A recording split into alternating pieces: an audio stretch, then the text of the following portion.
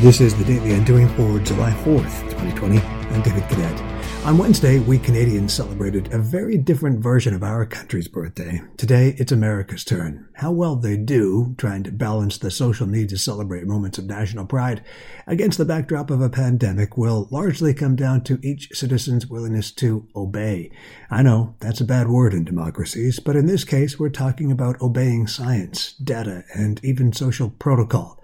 While masking has spurred no end of debate around personal freedoms, there's no end of proof that wearing masks, where social distancing is impossible, actually does decrease the spread. Here in Canada, our family did not wear masks because we were not in crowded spaces, because there were no official publicly organized celebrations. Leaders encouraged us to celebrate with equal pride, but to do so in backyards and patios and not in crowds. Doing what we're told is tough, but sometimes we simply have to obey. Today, on the Daily Undoing.